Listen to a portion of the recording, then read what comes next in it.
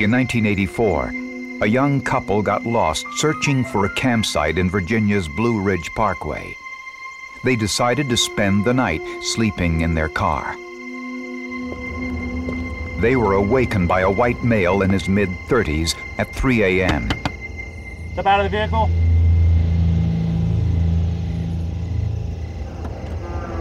What the couple saw that night, their eyewitness description of the assailant, was all that police had to go on.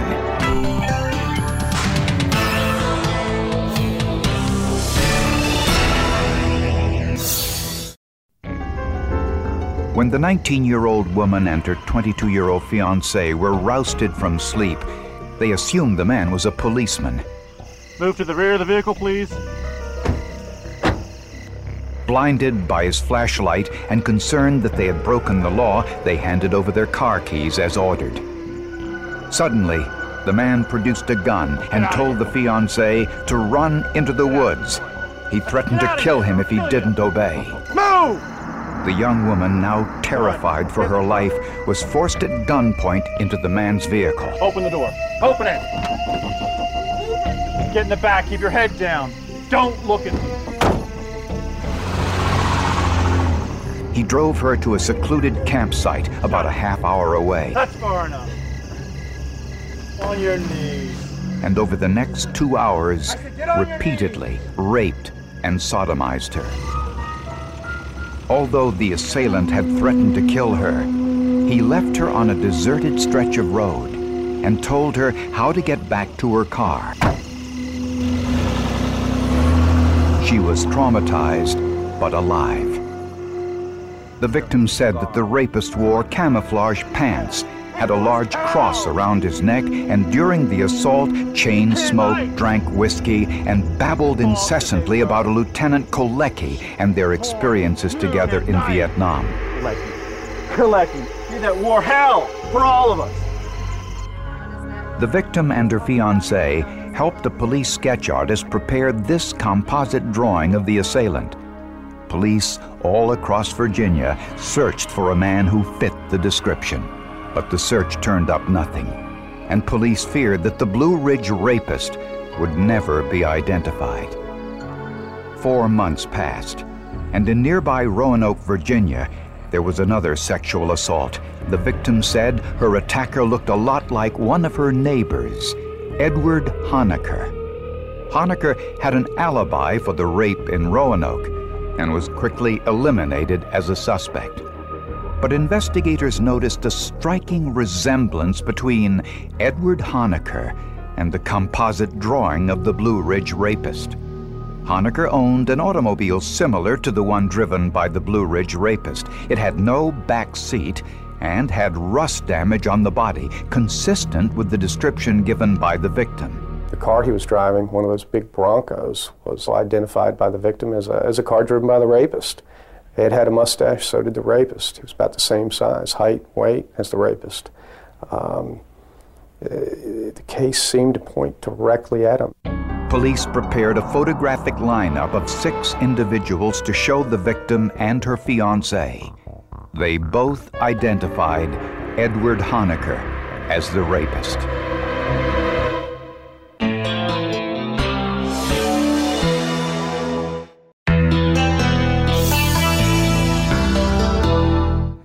The rape victim and her fiancé both identified Edward Honaker as the rapist from the photographic lineup. Honaker was a 34-year-old welder with a dishonorable discharge from the military and a past history of burglary. He had recently been hospitalized for depression because his wife had left him taking their 3 children. When Honaker was questioned about the rape in the Blue Ridge Parkway 4 months earlier, he didn't immediately offer an alibi. Later, he said he was asleep in his mother's home in Montvale, 78 miles away. Honaker owned an automobile similar to the assailant's, and from his home, police recovered clothes and jewelry similar to those worn by the Blue Ridge rapist on the night of the attack. She described the assailant as having worn fatigues. Fatigues were recovered at his home. She described him as having a cross about his neck. A cross was recovered. She also said that he had told her when the assault was over that he was going back to the Roanoke area, and Honaker was living in and about the Roanoke area. The final step was to compare the hair found on the victim's shorts with Edward Honaker's hair. The expert there stated that they were very likely a match, and that was very strong evidence against him as well. Last thing I told my mother was, don't worry about it, I'll probably be home tomorrow evening or the next day. I thought I would go to a lineup or something, and the lady, the victim, would say, no, this isn't the guy. But something else happened when Edward Honaker faced his accuser for the first time in court. He was identified in a crowded courtroom, the preliminary hearing, by the fiancée and the victim. They both identified him in the courtroom. Picked him out, not standing in an orange suit up front, but mixed in among the rest of the spectators in the courtroom. Get out of here. Honaker's defense lawyer noted that Honaker was right-handed, and the assailant held the gun in his left hand.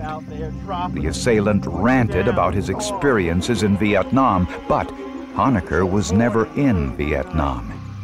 The defense also presented evidence that Honaker had a vasectomy, which meant he could not have produced the sperm found on the vaginal swab. But the prosecution said the victim and her fiancé had consensual sex a few days before the rape. The sperm could have belonged to the fiancé. For the jury, it was an easy decision. The most damaging piece of evidence came when the victim took the stand. Henry Connor was the jury foreman. She looked right at the defendant, looked him in the eye, so to speak, and said, that is the man who raped me. And we had no reason to doubt her because she was very, very sure. I had a lot of animosity toward her and her boyfriend. I couldn't understand why they had done this to me, why they had chosen me for this. Edward Honaker was found guilty of rape, sodomy, and aggravated sexual battery and was sentenced to 3 life terms plus 34 years. The judge stated that Honaker's hair found on the victim had sealed his fate. While Honaker was in prison, he continued to proclaim his innocence. Months went by, then years.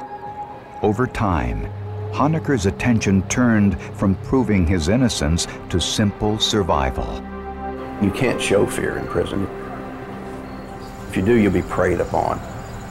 There are some of the world's best predators locked up in a prison cell, and they will take advantage of you. They will spot it, I think someone said once, quicker than a lion can spot a limp. Over the next 5 years, Honaker sent letters to journalists, lawyers, and criminal advocates all across the country, pleading his case to anyone who would listen. No one responded. Honaker never gave up hope, but was out of ideas, until one day, on television, he watched the trial of Timothy Spencer, the so-called South Side Strangler. And I told a friend of mine at the prison, Floyd, I said, Floyd, this is my salvation. This is the answer that God has given me through all of my prayers, is this DNA. But Honaker wasn't sure if the vaginal swab from his rape case had been preserved, and if it had, could it still be tested after all those years?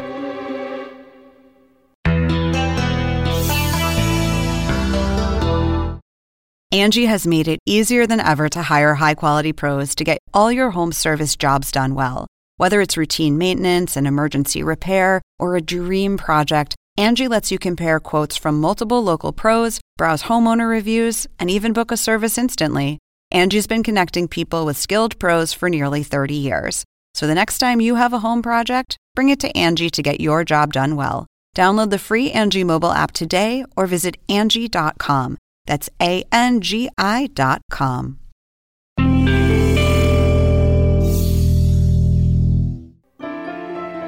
Five years after Edward Honaker was convicted of a rape he said he didn't commit, one of his letters made its way to Kate Germond of Centurion Ministries, an organization that works on behalf of the wrongfully convicted. Centurion Ministries receives thousands of letters from convicted criminals every year, but there were a number of things about Honaker's case that caught Germond's attention. Eyewitness testimony in our country is considered by most people to be the most profound proof of truth. That's the man that did this to me. We all assume, I think through the years we've come to believe that our mind is like a videotape, that it just accurately records whatever we see, whatever we hear, whatever we come in contact with. The reality is, what our memory is actually recording is, yes, what's going on in the moment, but it's also mixed into that is memories, dreams, some little distraction. It's just a huge variety pack. So our memories are actually not accurate at all. When the victim chose Honaker's picture from the photo lineup, Honaker was the only one standing in front of a white background. The other suspects were all photographed in front of the standard height scale. Research has shown that if one item in the array of photographs is uniquely different, such as the background, it is more likely to be chosen. Furthermore, police lineup should include faces that have an equal chance of being selected, faces similar to one another. Honaker's photo was the only one of 6 that remotely resembled the description given by the victim. The mugshot spread that was shown to both the victim and her boyfriend, in my opinion, is one of the most tainted mugshot spreads I've ever seen. Centurion Ministries asked the state of Virginia to release the forensic evidence used to convict Honaker. And they asked hair expert Dr. Peter DeForest to analyze the hair found on the victim's shorts, which the state of Virginia said matched Edward Honaker's hair. I compared the unknown hair taken from the victim with the known sample of Mr. Honaker, and assuming that the known sample was representative of Mr. Honaker's range of variation, I would have eliminated Mr. Honaker as the donor of that hair from the victim. And forensic scientists agree. There is no such thing as a hair match. The most that you can ever say about hair evidence is that it is similar or dissimilar, that it is consistent or not consistent. That's it. And their investigation uncovered something else. We also learned that the victim had been to a hypnotist to have her memory hypnotically refreshed. The hypnotist notes in a letter to the prosecutor that the victim was brought to him because she could not recall the face of her assailant. Hypnotically enhanced recollections are inadmissible as evidence in most states, including Virginia. The victim's identification of Honaker should not have been presented to the jury. But when the victim pointed to Ed Honaker in the courtroom, it practically ensured his conviction. The victim was very, very convincing and very, very credible. And I think she, beyond all shadow of a doubt, made the difference in the jury's, I know in my own case. And I don't think there was ever any real doubt in the minds of the jurors about the guilt of Mr. Honaker at that time. Barry Scheck was convinced that DNA testing would prove Honaker's claims of innocence. But prosecutors and Honaker's new defense team were in for another surprise. When the victim changed her story once again.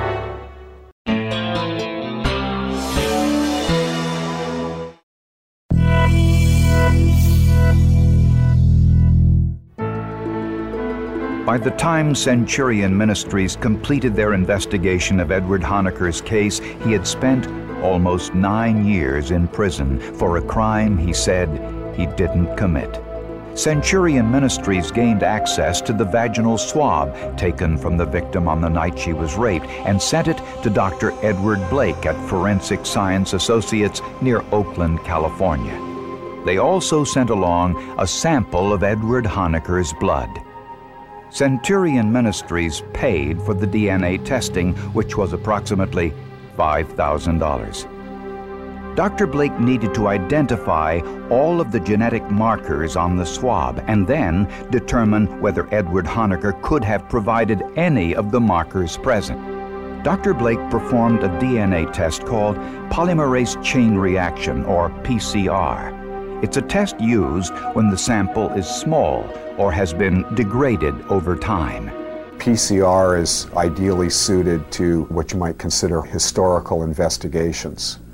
That is, investigations that are maybe more than 5 years old. Dr. Blake assumed that the cotton swab contained cells from 3 individuals: the victim, her fiancé, and the rapist. After Dr. Blake analyzed the DNA from the swab, he did not believe that Edward Honeker was the rapist. The conclusions that could be reached from the analysis of the vaginal swab alone was that the sperm could not originate from Edward Honeker. But Governor George Allen wasn't so sure. He asked the Virginia State Crime Lab to conduct their own analysis, and they found something in the tests they hadn't expected. We were not as absolute in the conclusion that Forensic Science Associates originally came to. We felt that there were some other scenarios that might possibly explain the results. The Virginia Crime Lab noticed some genetic material they could not identify or fully explain. It was a 3,4 genetic marker found in the sperm fraction of the PCR test.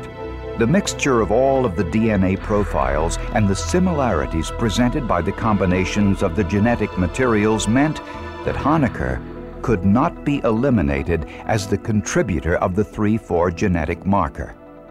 Faced with competing scientific opinions, Governor Allen asked police to go back over the investigation one more time.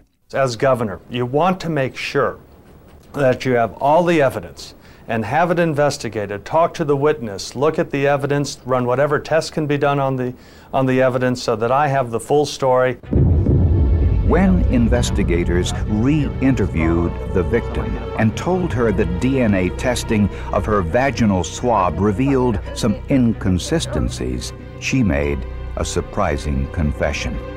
After the rape, she married her fiancé, but they had since divorced. She admitted that at the time of the rape, she was sexually involved with another man in addition to her fiancé.